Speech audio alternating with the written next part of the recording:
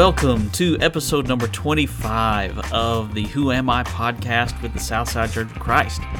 This is where we take a few minutes to think about our identity as Christians, and especially what that means for how we go about living our lives in the world today.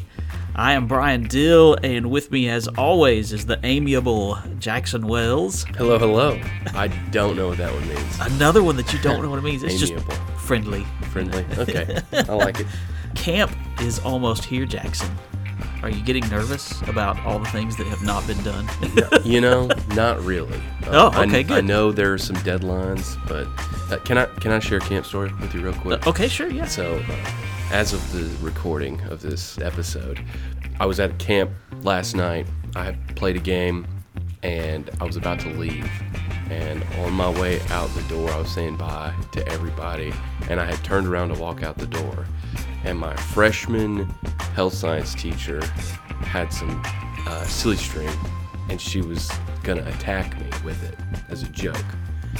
I turned around as soon as she sprayed it, and it hit me directly in the eyeball.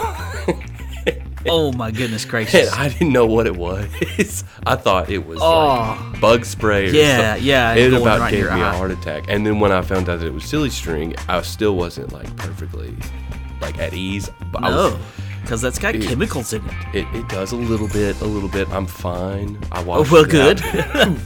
But I don't know that many people can say they've been attacked by their freshman health science teacher at church camp, and I just needed to share that with somebody. Wow. She felt really bad, and we laughed it off. Yeah. Well, I love goodness camp. gracious. Yes. Camp's coming up for everybody, and we're looking forward to that. Let's get started with this episode. For our lighter portion of this episode, we decided it was time for some random facts again. Yes. And so I'm going to share some with Jackson. Here we go. Number one, did you know that ketchup was once sold as medicine? No. What was it for? It was in the 1830s. Okay. And it was believed to be a remedy for all different kinds of things. Okay. All kinds of random stuff. Okay. Somebody what? made it, and they were like, "This tastes pretty good. I'm gonna sell it for I'm gonna everything." Sell it. Convince people that they need it.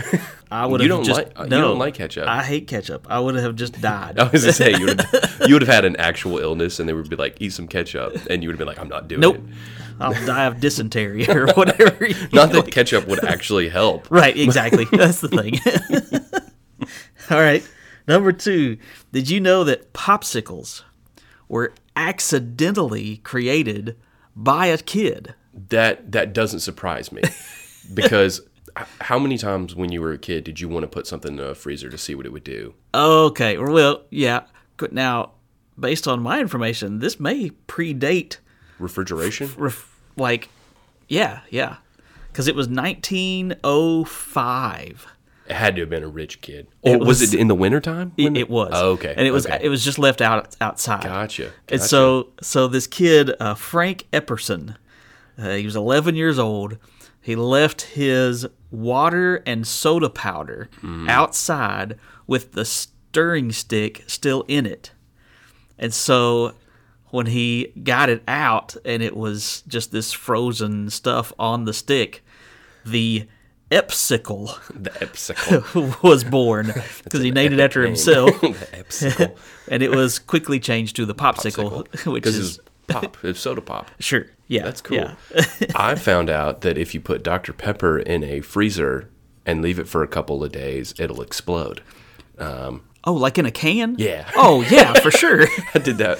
I was mowing at somebody's house. Nobody lived at the house, but it was somebody who just needed their yard mowed, and the person who was like showing me around was like, "If you get thirsty, I'm gonna put some Dr. Peppers in the freezer. That way, when you get done, you can come in here and grab It's ready one." to go. Right. I completely forgot. Oh, there no. were Dr. Peppers.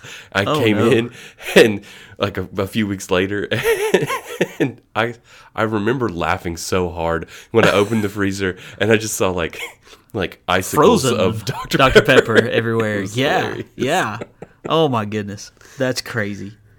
Okay, number 3, random piece of information. Did you know that tug of war was once an Olympic sport? I did not know that, but that's awesome. That's awesome. But not for very long, from 1900 to 1920. I'm surprised it was that long. 5 Olympics. Man, imagine like getting into the Olympics and that's the sport you are competing in. Right. Like, yes, I am a tug of war gold medalist. Oh, whoopity-doo. yeah. Oh man. We don't talk about those great athletes. You know, they don't get the respect they deserve. All right, last one. Okay, so you know, you go to Cracker Barrel. Yes. And they've got all that random stuff on the wall. Yes. And sometimes they'll have these random old photos of people, and they're kind of creepy. Yes. Yes. You know why they're creepy? Because, like what about it creeps you out? I mean, they're not smiling. They're not smiling. Yeah. They're never smiling. Mm-hmm. Do you know why they are never smiling in those old photographs? This is my guess. Okay. I think I might know the answer to this one. The exposure had to last a certain amount of time or something like that, and it's easier to keep a straight face than it is a smile. And that would make sense. So yeah, but that's not why. Okay. A big smile was considered childish. Oh, I like my answer better. And so, instead of saying cheese, we say cheese for a photograph because it makes you smile. You want a big smile in the picture. Do you know what they were actually encouraged to say? No. Prunes. Prunes.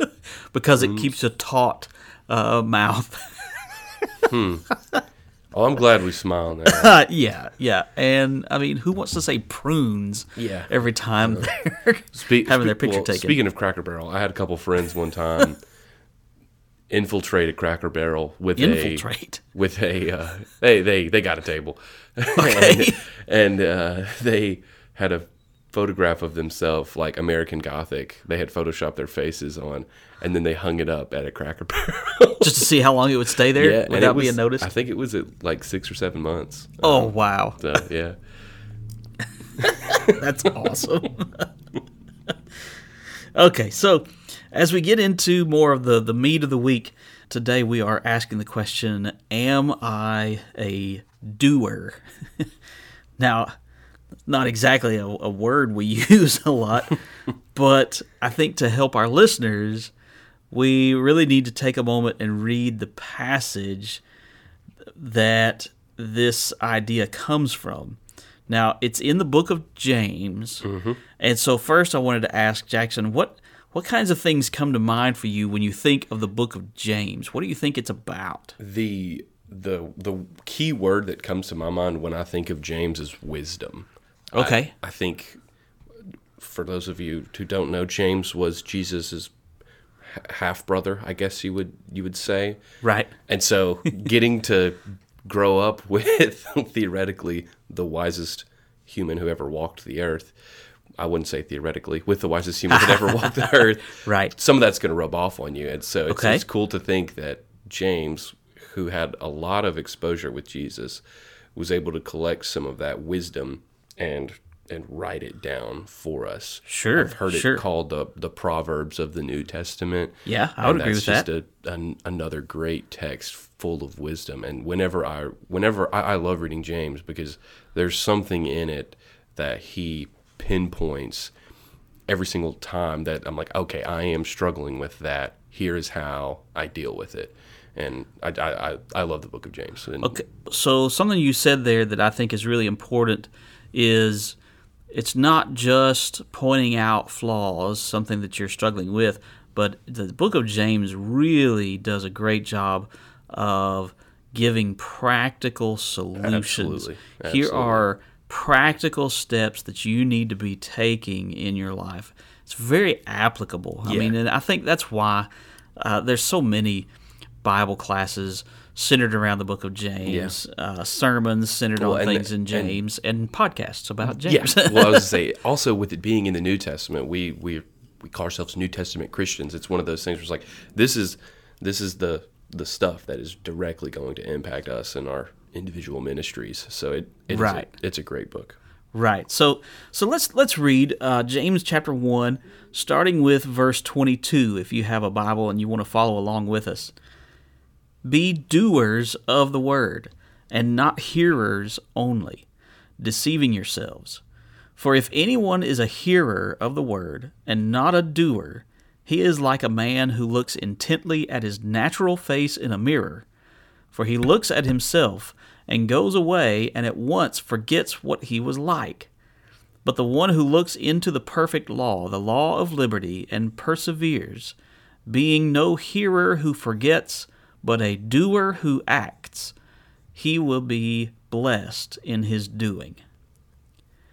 I think there are a few ways that we can go about addressing these verses, but since James begins where he does, I think we will too. Jackson, what do you think, based on what these verses tell us, what do you think it means to be a doer of the word?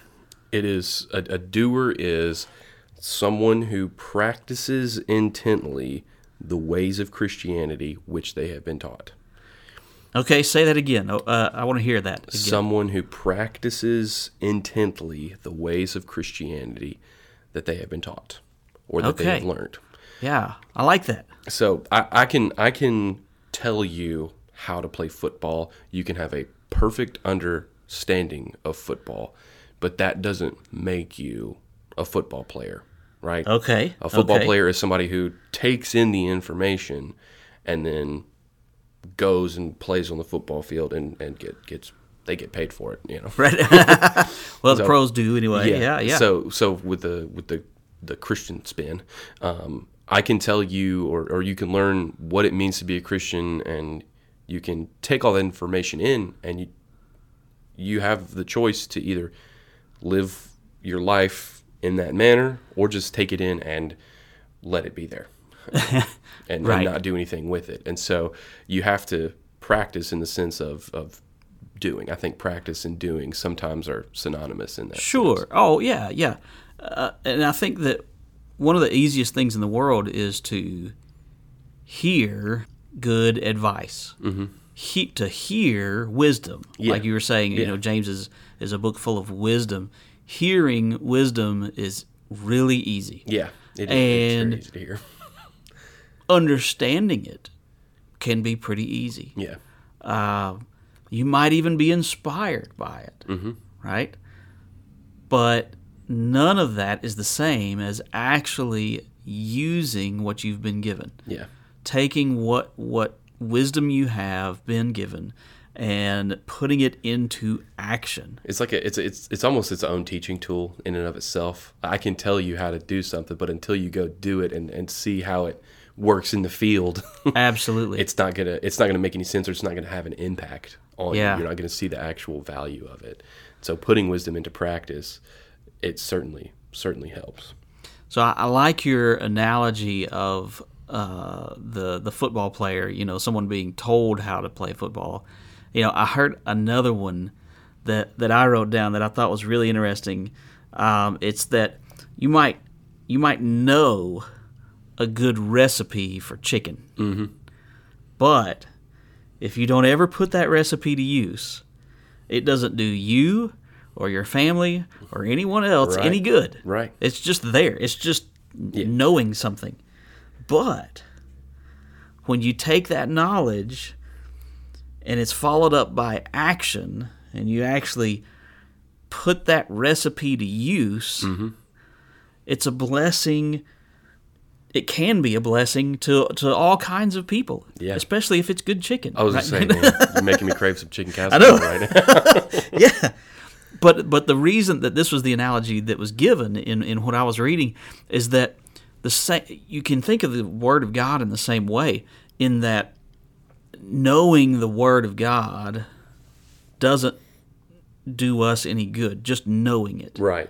Doesn't do us any good. Doesn't do our family any good, our friends any good, our neighbors any good. But if we start putting it into action, it doesn't just benefit us. It doesn't just feed us spiritually, but it should have an impact on the people around us. Absolutely. That's huge. I love that. And I think that's also the difference between knowing that we're supposed to share the Word of God, as an example, and actually doing it. Yeah. Right? Yeah.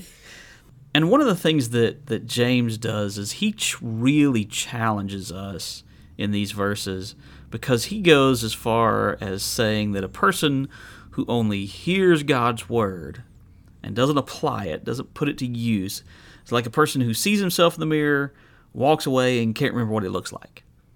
Now, that sounds like a really ridiculous analogy, doesn't it? Yeah, it does. I mean, who in the world looks in a mirror, turns around, walks away, and then forgets what they look like? That doesn't make any sense. Yeah. Now, some say that that's intentional, that the absurdness of this idea is what James is aiming at, that it's just so absurd that that's what it's like to just hear the Word of God and not do anything with it. But I feel like there's a little bit more to it than that, especially when we start thinking about how mirrors are used. And this is true today, and this is the way mirrors have always been used. A part of the way that they are used is to recognize faults in the sense that, okay, I'm looking in the mirror. Oh, I see I've got something in between my teeth. I ate some of that chicken with the pepper on it, and so I've got some pepper there on my tooth. And I don't want to be walking around all day and smiling at people when they see this black thing on my tooth, right? And the idea is that you use a mirror to correct those kinds of things, to fix things. Mm-hmm. Well, a person who looks in a mirror and turns around and walks away and forgets what they look like is someone who doesn't fix anything. Right. Because they forget that piece of pepper is there between their teeth. Yeah, that's normal. Right. They just see it and then they walk away. Mm-hmm. And I think that's kind of what James is getting at, is when we use the Word of God properly, it's there to help us do better, to be the best version of ourselves that we can be. So we look into the Word of God, we look at it intently, and we recognize what needs to be fixed, and we do it. Yeah. We don't just turn around and walk away and say, well, that's nice. Yeah. Well, I think when we value the Word of God as we should, because it's this awesome piece of wisdom, we should want to apply it. We should want it to be a part of our lives. Right. So much of what this series of podcasts has been about is self-improvement, which is like that concept of looking in the mirror. Right. And we need to be able to look into the Word of God and see, okay, what part of my life needs improvement, and what can I get from here that's going to help my life improve. Absolutely. When we do that critically, and we recognize what our faults are, we can improve our generosity. We can become better at forgiving. We can become more like Barnabas. We can become more patient, more loving, like all of the fruits of the Spirit. We can seriously change the way we look, and that is something that a Christian has as a quality. We look different than the rest of the world. That's right. So use the Bible to use the Bible to help touch up your makeup. Yeah, exactly. So the question then becomes, am I a doer, or am I just a hearer of the Word of God? And I think what we want to do this week especially is to challenge all of you listeners out there to find a way to be a doer this week. Absolutely. Yeah. Find one way to turn your faith into action this week. Don't sit idly by. Hear God's Word, be encouraged by it, and go do something to further His kingdom. Last thing that I'll say is that sometimes it's hard to start doing because it takes a little bit of work. But whenever you are willing to take that first step, it turns out that it's not as daunting oftentimes as you think it is. It becomes easier to do, and you want to do it more. And the impact that you can have starts with one step. So go ahead and take that step. Be a doer. Last thing. There's a passage in Colossians 3:23. When you have become a doer, this is how you should do it. Whatever you do, work heartily as for the Lord and not for men, knowing that from the Lord you will receive the inheritance as your reward. You are serving the Lord Christ. Whenever we are serving God, whatever it is we're doing, do it as if he's watching you, because he is. Right, right. But you can be very effective as a Christian if you have a mindset and a willingness to just start doing. Absolutely. All right. Well, we appreciate all of you who are listening to this episode this week, and we thank you for taking the time to do so, and we really hope that it has been something that is helping you. We hope that you are going to become more of a doer of the Word of God because of the encouragement that you've received today. We hope to be a blessing every week, and we especially hope that we are helping you grow in your identity as a follower of Jesus. Have a blessed day.